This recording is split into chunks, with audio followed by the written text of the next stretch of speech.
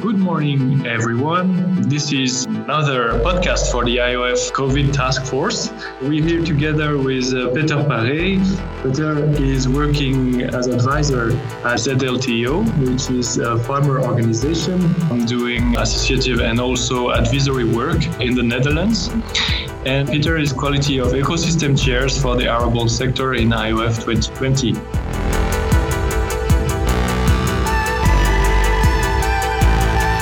Welcome, Peter, and thank you for agreeing to have this interview. For sure, thank you. If you agree, I would like to ask you a first general question. What is your experience? How has the COVID-19 and the COVID-19 measures affected the arable sector? Can you say a few words on that? Let me start with a very positive thing that I see.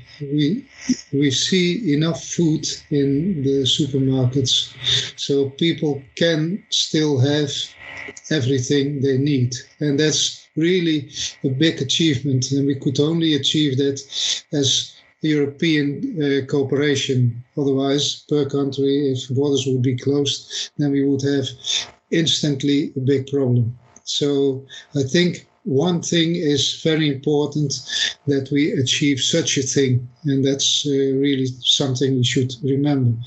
But we can achieve more things, and there are, of course, challenges. In the short term, when I look around me, I see that the strawberry growers, they face a serious problem with labor.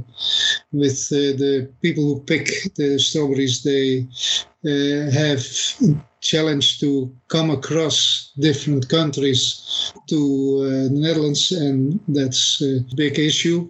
We are joining forces to solve it, and could be still better.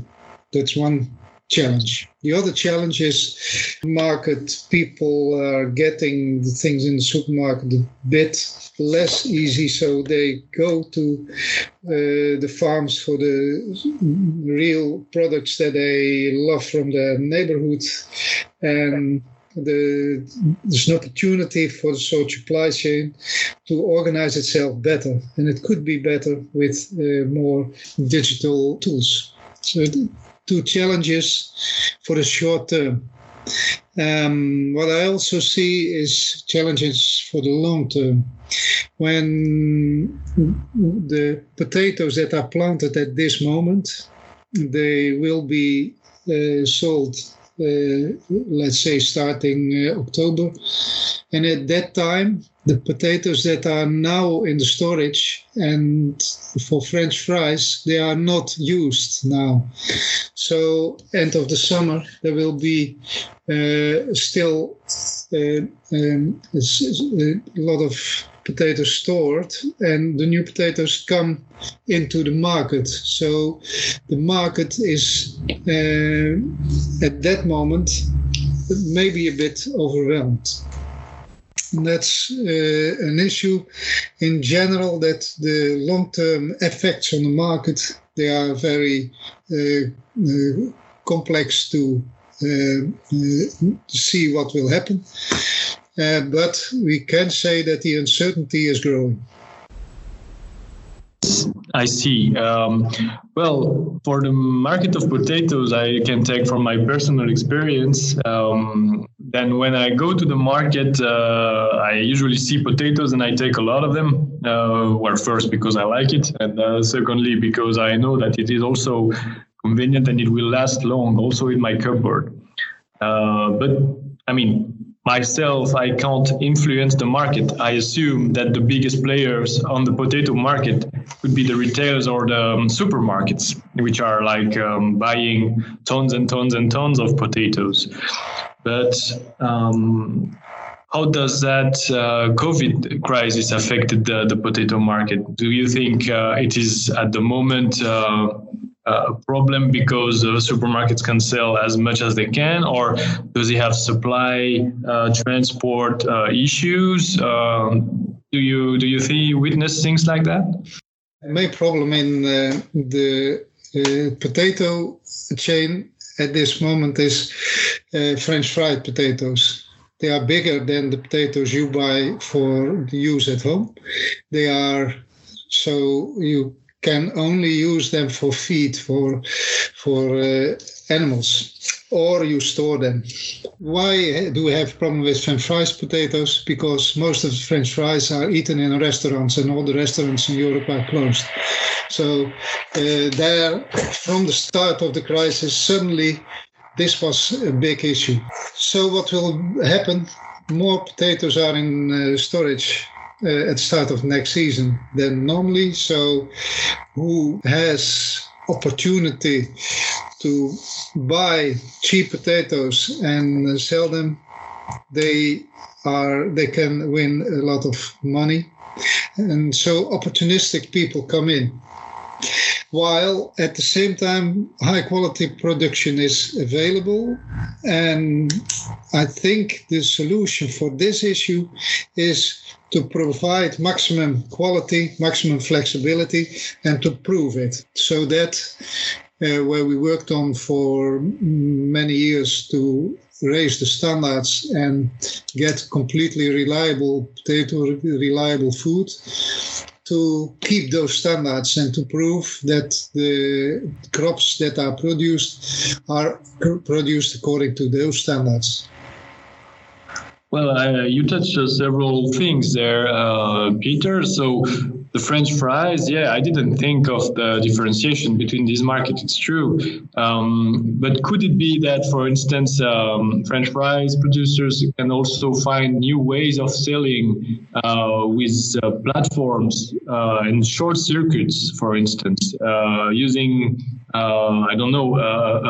a virtual market.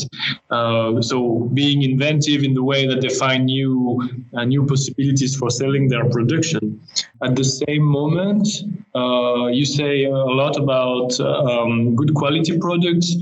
Once again, it could be a possibility for IoT technology to demonstrate their use there, because you can basically trace the potato from the production site to the retailer and then to the consumer almost.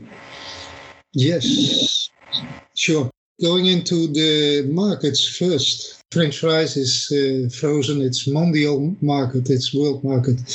So, of course, the potato processors, they find new markets, and you should see that on a worldwide scale.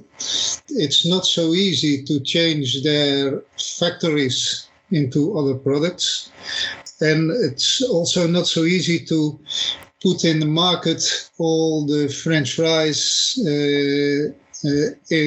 so that people cook them at home, because people just don't like the flavor of the fat that is that's used to fry the potatoes. So you cannot solve everything. The government produces some solutions so that could be some stress in the market could be taken away by using those potatoes for feed. And let's just see what we can do further. I think there are solutions for better supply chain control, more ICT into that, I think, in general, and that's good for all kind of products, certainly. If you look at the quality, that's really an issue. The quality, to produce quality is something you need years to reach. Good standard of quality for reasonable price. But to take care that you get paid for it, that's also something that you have to talk about a lot of years with retail, and so to keep good relations and to keep trust. And on the level of trustability, I think there we have some things available in the IOF project, because we can, with the sensors, with all the measurements, we can show what we did, so we can prove our trustability. Well, that makes a very nice transition to the second part of our interview, Peter. So thanks for bringing that up. Actually, so you mentioned a few of the challenges which the arable sector is confronted to. Well, we focused on the potato world, but it's also eligible to other productions, I'm sure. So we have the transport and supply chain. We have labor, the workforce in the field. We have the quality standard and the traceability of the products, all these challenges. So can you say a few words about how the IOF 2020 use cases, how do they respond to these challenges? Do they develop solutions? Can the European agriculture benefit from these solutions? Can you say a few words on that? Yes, we made a special effort in IOF 2020 because, of course, you have this responsibility. So we took it up and we looked where we can improve things. We improved things in, as I said, in assessing, improving quality. That's really a big issue for the long term. We also combined different efforts around labor possibilities. For example, in at least 6 countries over Europe, in fact, you have exactly the same problems that Eastern European people are not coming easily to the West European harvest. So, in fact, comparable harvest initiatives are working, and in the project we connect them. About the supply chain, in fact, in the IOF, the sensors and so we work more with machine producers than with the other supplies, and those machine producers, they did found and exchange solutions to solve problems on machines or to prevent problems on machines with IoT technology.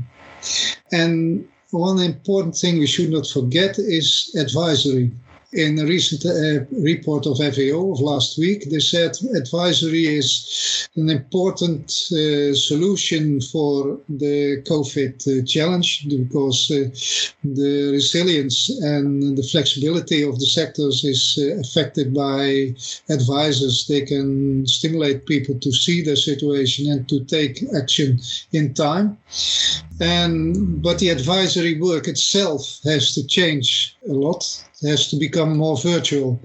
Here in Netherlands, we see that, in fact, it was not a problem to introduce it, because the farmers already are used to WhatsApp and to all kind of tools they use in private. But as an advisor, it was a bit, you recognize farmer more when you visit him on the farm. Now this is not possible. Now we see that the farmers and the advisors find out that more advice is possible with tools that give the figures a bit more clear, and of course with the different communication methods. Well, I hope this way of communicating, which is very effective and efficient, will continue. And in IOF, we also are producing possibilities to optimize that. Well, thanks a lot. So it's important what you just mentioned. So the new ways of working, which were developed during the COVID crisis, finally, they were proved efficient, and they might continue on the longer term in the future, although it was not foreseen at the beginning. Well, that's an interesting statement. Certainly, they are not only efficient, I'm happy that they are super effective, because you can reach cover distance in a much easier way, and distance doesn't play a role so much no more. And that's something we should keep. Wow. Thanks. That was an unexpected statement. Thanks a lot, Peter. We are, however, reaching the end of our interview time, so we need to quickly wrap up. I would like to ask you, would there be a highlight or a message that you would like to pass to our listeners and maybe also more especially to policymakers? I would say one thing is what we did good, keep doing it well. Let's keep the borders open. The other thing for food, but also for labor, open them. And the other thing is give opportunities for everyone who wants to show good quality and who wants to work on it and advise on it. Give them tools, support those tools to make it possible. Perfect. I think that's a very nice message to pass. So I would like to thank you, Peter, for taking some of your time to inform us about what happens in the arable sector and what are the possible solutions that IOF 2020 is working on it. If you would like to know more about our current development, you are always welcome on our website, iof2020.eu. Then you can find the variety of the solutions currently being developed. And should you want to know more about it, just be in touch on social media as well. Thanks a lot to everyone. Special thanks to Peter Farret. And we'll stay tuned for more podcasts about the different European agriculture sectors. Thanks.